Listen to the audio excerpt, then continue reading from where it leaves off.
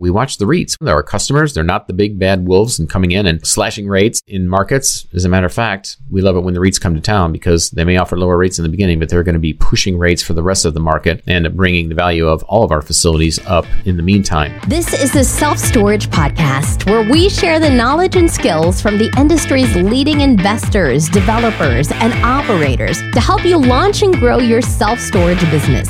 Your host, Scott Myers, over the past 16 years, has acquired, developed, converted, and syndicated over 2 million square feet of self-storage nationwide with the help of his incredible team at selfstorageinvesting.com, who has helped thousands of people achieve greatness in self-storage. Hello, everyone, and welcome back to the Self-Storage Podcast. I am your host, Scott Myers, and today what we're going to be talking about are the 7 things self-storage investors must do to prepare for the coming recession. Whether you believe that we're in a recession right now, or whether you believe that it is coming, or whether you're just burying your head in the sand and assuming this market is going to run for the next 7 to 10 years, well, that is hope. And hope is not a strategy. And so you do need to strategize, and you do need to prepare for the upcoming recession or the downturn, whatever you want to call it. We are right now in a different environment, and the market is changing, and major shifts in the market mean that we need to shift gears. And so that's what we're going to be talking about today, is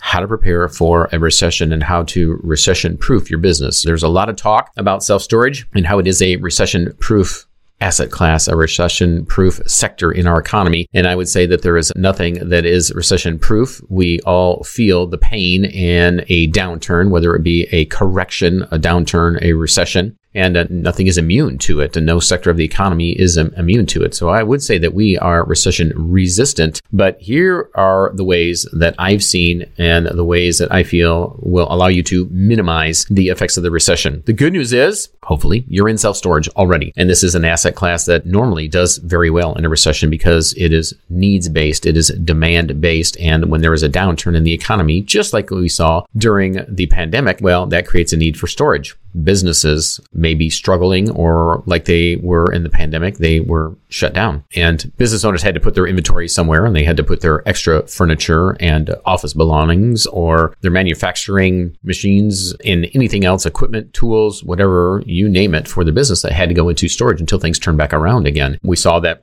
many people lost their jobs. If they didn't lose a business, they lost a job, and they were forced to maybe downsize and go into a smaller home or apartment or move back home, and that creates a demand for storage. And those are the things that we see typically in a recession. I should know, I've been through, this will be my third. I've been through 2, and there are a lot of lessons to learn to bulletproof your business, but also there are opportunities for us as investors. And so that's what I'm going to be talking about and touching on at the back end of our session together today as well. So let's talk about, first of all, I'm going to cover what did I learn from the last recession? Where are we in the cycle right now in the economic cycle? What is different this time around? Every recession creates opportunities and looks a little bit different than the last. And so we're going to talk about this one and where we are in the cycle and the 10 things to do if you want to survive and thrive. So yes, I've added a few bonus ones here as well. So let's take a look at, if you will, the last recession. 1.4 back in 2008 to 2010, 1.4 million businesses closed. Thankfully, mine wasn't one of them. The National REIT, NAREIT, tracks all equities, and they track all real estate asset classes that are publicly traded. And the NAREIT equity index lost 40% in 2008, while the self-storage REITs themselves, singled out, returned 5% during the Great Recession. Be honest.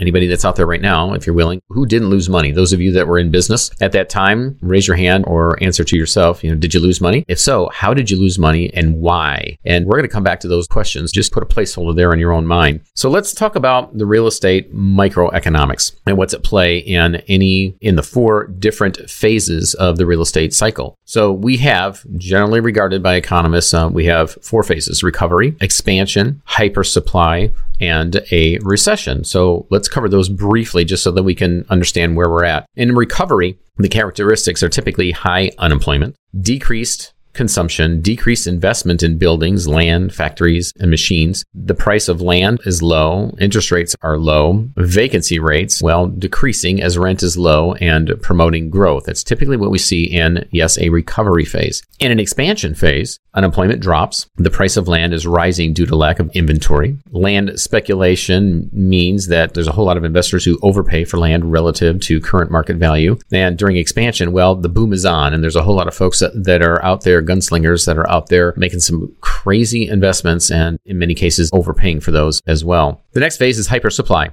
And the first sign of trouble in a hypersupply economy is we see an increase in unsold inventory, and we're starting to see some of that right now. Vacancy rates rise and rents begin to fall. And I would say that we are experiencing that in the self-storage sector right now. Wise developers stop introducing new inventory. And there's an asterisk beside that because that never happens. We just don't see that, at least in our industry. And that includes myself, because in many cases, I mean, if we are being realistic here and prudent, the yield in the marketplace right now typically still lies in development as long as you get the land without overpaying for the land, and as long as our construction costs don't go up dramatically and our capital stack and structure is put together correctly. However, there still are some folks out there that have cash. There's a new entrance into the self-storage sector that feel as if they can do no wrong, and they have money that they have raised and they have to deploy it no matter what. And so that is typically what we see. So in terms of the first sign of trouble, that's typically what we're seeing. I would say that we're in that phase right now. Second sign of a recession is there are indicators of trouble is when occupancy falls below the long-term averages. We're there in some markets, but not all of them. New construction stops or slows drastically. We're still a little ways off from that, even with the high interest rate environment that we're in right now. Projects that were started during the hypersupply phase are finished and new projects are grounded. And again, I think this is just around the corner. And the surplus of inventory leads to decrease in prices and occupancy. And we haven't seen that necessarily in prices, but occupancy certainly, and revenues plummet. And again, we're not there. So if I were to consult my crystal ball, which my crystal ball is broken or in the shop, can't seem to find it, I would say that we are in that phase right now where we are straddling the line between hypersupply and heading into a recession. Third signs of a recession, third indicators of trouble is when interest rates increase. Well, we've seen that. The Fed has to fight increased prices throughout the economy during a hyper expansion mode. And so that's what they do. And that's what they've been doing. Occupancy drops rapidly. Rents decrease. Fixed costs increase. Foreclosures follow. And then the value buying begins. Well, that's the signs of a recession, or that's a sign of the cycle of a recession as well, because I think that straddles also a number of months during the middle of recession. So the factors to watch out for to understand where we're at right now is to determine where we're at and what to do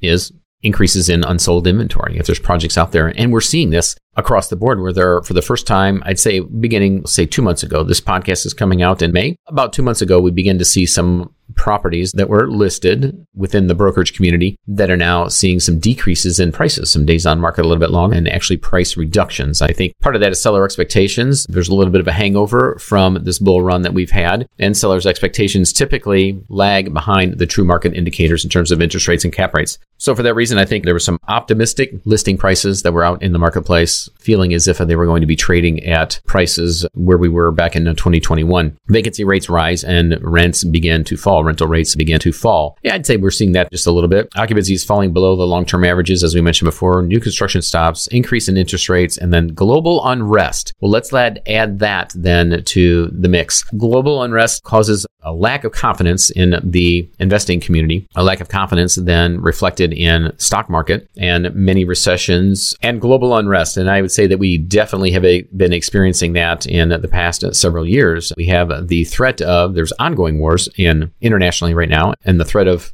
other wars upcoming. And so as we see the world watch this, there's a fair amount of uncertainty and fear. And anytime there's fear in the economy in general, then there's fear in the stock market. People begin to pull back. They begin to save their money, keep their money, their investments in cash. And a pullback from the stock market begins to create, it's a snowball effect, creates some more consumer unrest and lack of confidence. And we could be one war away. We could be one more significant event in terms of global unrest away from bringing everybody to the place where they're pulling all their cash back home, taking it even from banks, as we've seen some banks failing recently as well. Not necessarily runs on the bank, but in the old-fashioned days, but we've seen some runs on the banks and several that are in trouble right now. So where would you say, let's boil this all down here, now that we're 10 minutes in, roughly, where are we in the cycle? Well, since 1800, yes, real estate cycles run according to an 18-year cycle. Not a 7 to 10 like we typically see between recessions, but we're talking a full cycle. The exceptions to that were during World War II, and then the interest rate spike of 1979, which was caused by a number of factors. Call it a perfect storm. Perfect means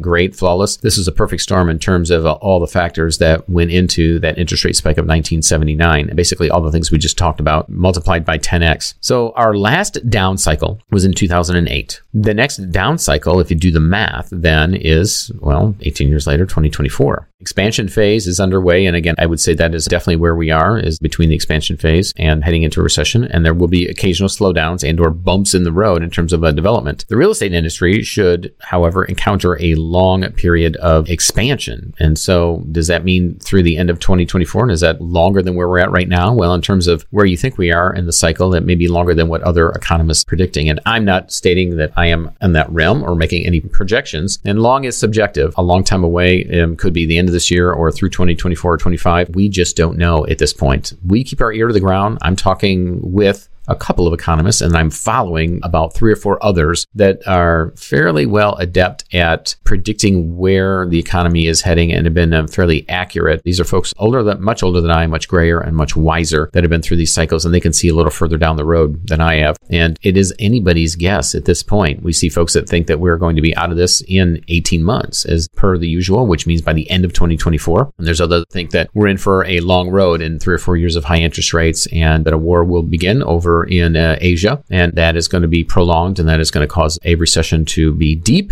and long as well. And again, nobody really knows just yet, because there are so many factors and variables that swing in either direction, and throw in an election year coming up in 2024 as well to boot. And that adds just one more variable to the mix. So what does that mean for us in self-storage? How is storage affected? Well, again, self-storage involves need-based spending, which is both good and bad. Some loans with recourse, meaning personal guarantees, could be called due. And some of these banks, when they're bringing their money back home as well, they may be looking for ways to be able to call a loan due. They have the ability to in many cases. And if there's a hiccup in the loan commitments or stipulations, they could call some of these loan due. And because, again, those who have the gold make the rules. Some partnerships might be strained. I'd say they will be strained. You'll see that. That's what a recession brings out. And many times a strained partnership means that the kids suffer from that. And the kids in this case is the property in terms of net operating income, because while the partners are fighting, the kids neglected, the facility is neglected. At the end of the day, you need to surround yourself with good data and good people to make these decisions based upon the cycles, is really what it boils down to. So again, my crystal ball is broken. I consider myself one of those good people to assist you in making decisions because, well, of the information that I'm sharing with you right now. We've got a lot of folks out there watching the markets, and I've been through this a time or two. This will be my 3rd recession that I'm heading into. And again, as I look to other folks that have been in this longer than I have in terms of economists and those that follow real estate in general, let alone self-storage, if you're already investing in self-storage and you're looking to grow and scale your business, then you need to join the Self-Storage Mastermind. We formed the industry's first mastermind back in 2010, and we stacked it with the 1%ers across the country who specialize in acquisitions, development, and syndication. This exclusive group of storage rock stars meets once a quarter in private settings to combine business and VIP experiences that you won't find at any of the trade shows in Las Vegas or at the other copycat masterminds. So if you're looking to become part of an advanced community that openly shares best business practices, along with the largest pipeline of off-market deals and access to the top private equity resources, then you need to be in the room. So if you think you're a fit, then go to thestoragemastermind.com to apply. That's thestoragemastermind.com.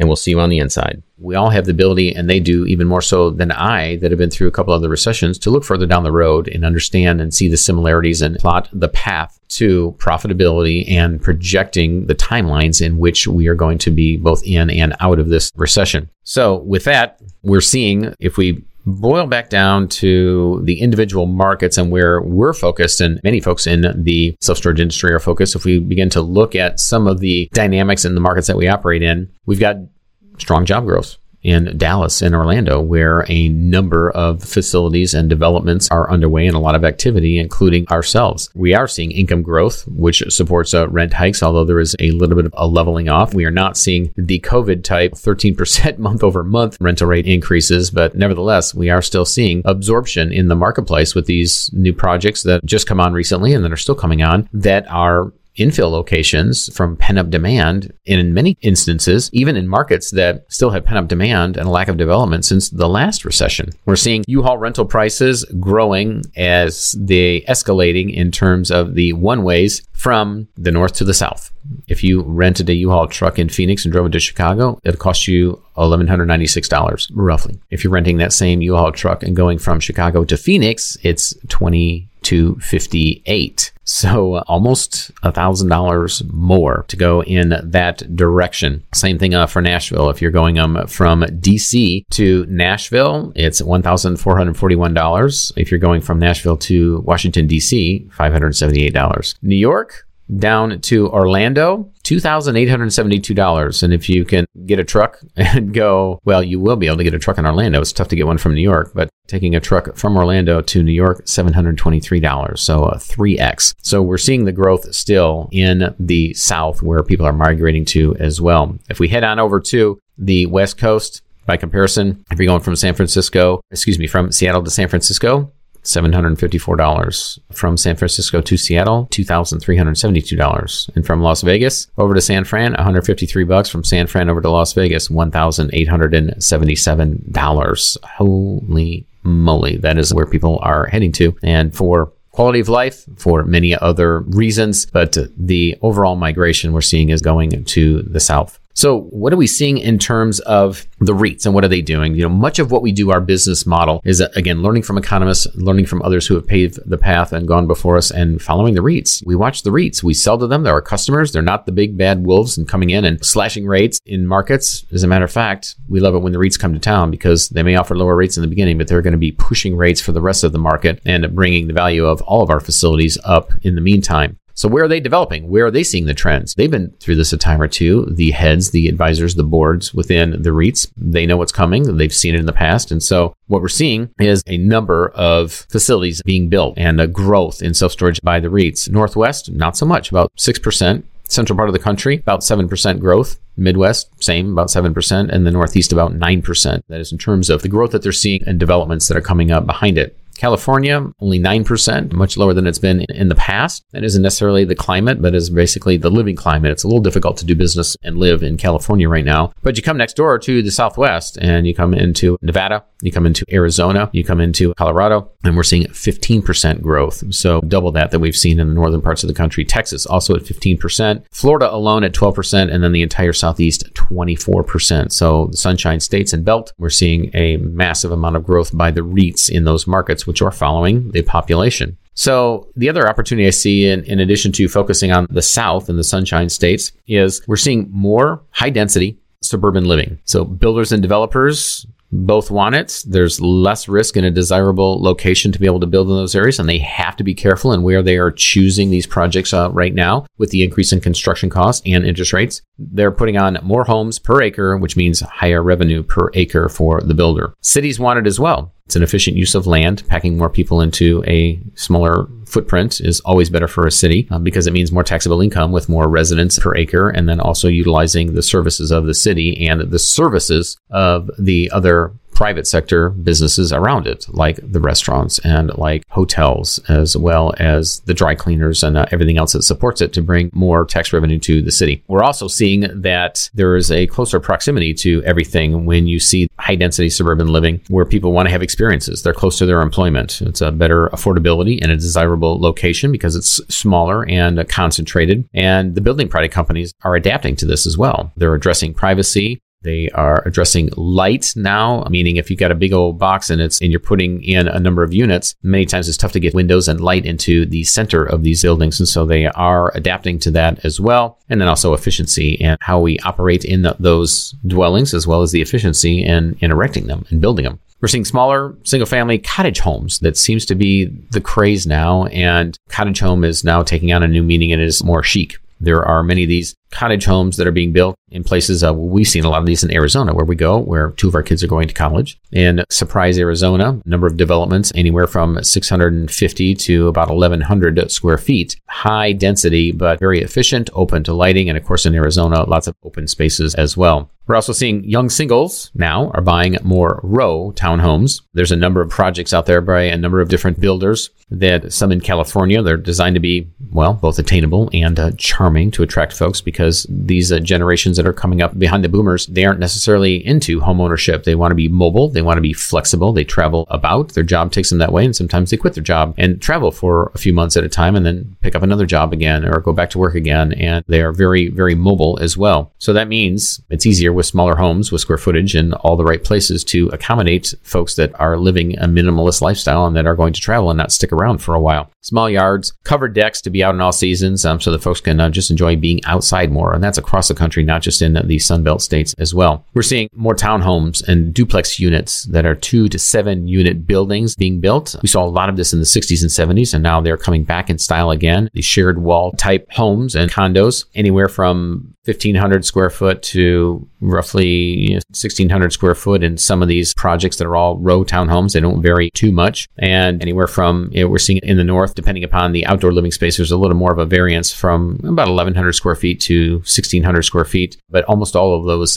are with 2-car garages as opposed to the 1-car garage style we've seen in the past. And also another new term, if you will, that is being coined is urban co-living, which is growing in popularity. And that simply means that there's an affordable way to live that allows for lots of common spaces, where you have a small courtyard where many people are able to go out and have coffee or have a meal with folks, and their neighbors are literally 5 to 10 yards away. Their doors open and face each other. So in terms of the suburbs where we want a room, we want to be able to stretch out. We don't want to see our neighbors, and we'll plant trees strategically at our deck and by our windows so we don't have to see into another person's home or in their backyard. But instead, this urban co-living and these designs in these housing developments are just the opposite. And everybody is almost intrusive, but in a good way. Everybody's doing life together. They're co-living. As a result of all this and packing more people into smaller plots of land, we're seeing lot sizes that are declining quite a bit. Median lot size of new homes sold back in 2000 was about 9,400 square feet. And now, as of the last time we tracked this, roughly trending about the same since about 2018 through 2019, between 8,500 and 8,600 square feet. So it doesn't sound like much, but if you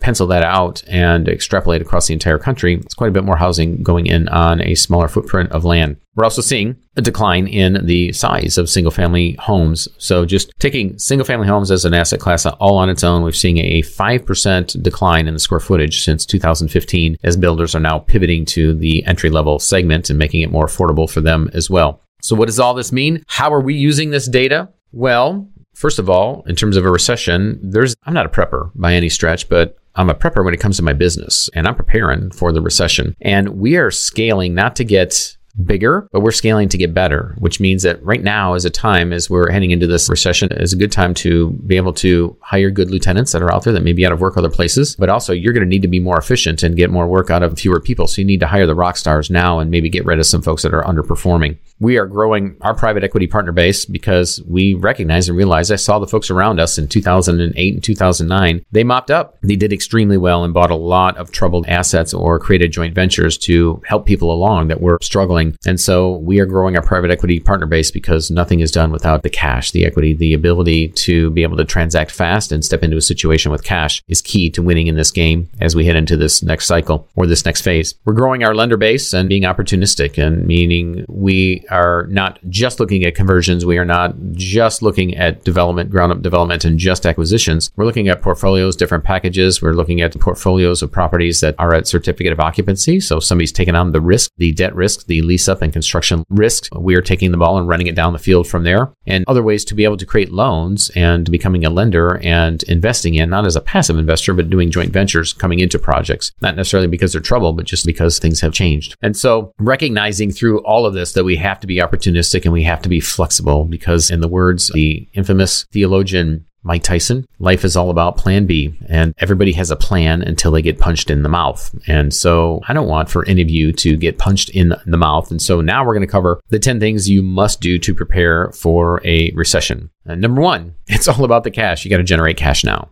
period. Number 2 is knowing your monthly break-even point. Number 3 is know when it's happening and to get ahead of it. 4 is to right-size your business, and don't worry, I'm going to go into detail on these. Number 5 is to renegotiate to survive and then flourish. And number 6 is to focus on sales. So how are we using this data? Well, what I'm going to do in part 2 in our Next Style podcast is I've developed a top 10 prepper list. And that means I'm not a prepper by heart. I don't get too overly concerned, but I am prepared and I am prepping for the recession, and I'm making sure that my business is a recession proof. And so I am prepping for that. And what does that mean? It means that I'm scaling to get better versus bigger, meaning hiring the right people. We're growing our private equity partner base. We're growing our lender base to be able to take advantage of the opportunities that are coming so that we don't get caught hoping things are going to get better, hoping that we'll make through it, hoping we've made good decisions in the past. Hope is not a strategy. Life is all about plan B. And in the great words of Mr. Mike Tyson, the great theologian, life is all about plan B, and everybody has a plan until they get punched in the mouth. And what I don't want for you is to get punched in the mouth. So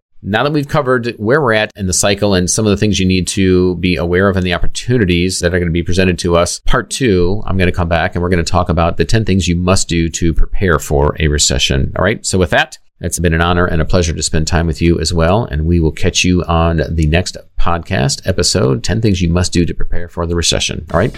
Thanks, gang. We'll see you then. Hey, gang. Wait. 3 things before you leave. First, don't forget to subscribe to the Self-Storage Podcast and turn on your notifications so you never miss another episode. And while you're there, please leave us a 5-star review if you like the show. Second, be sure to share your favorite episodes and more via Instagram, and don't forget to tag us. And lastly, head to the links in the show description and hit the following subscribe button on Twitter and Facebook to get a front row seat as we grow and scale our business and bring you along with us. Take care.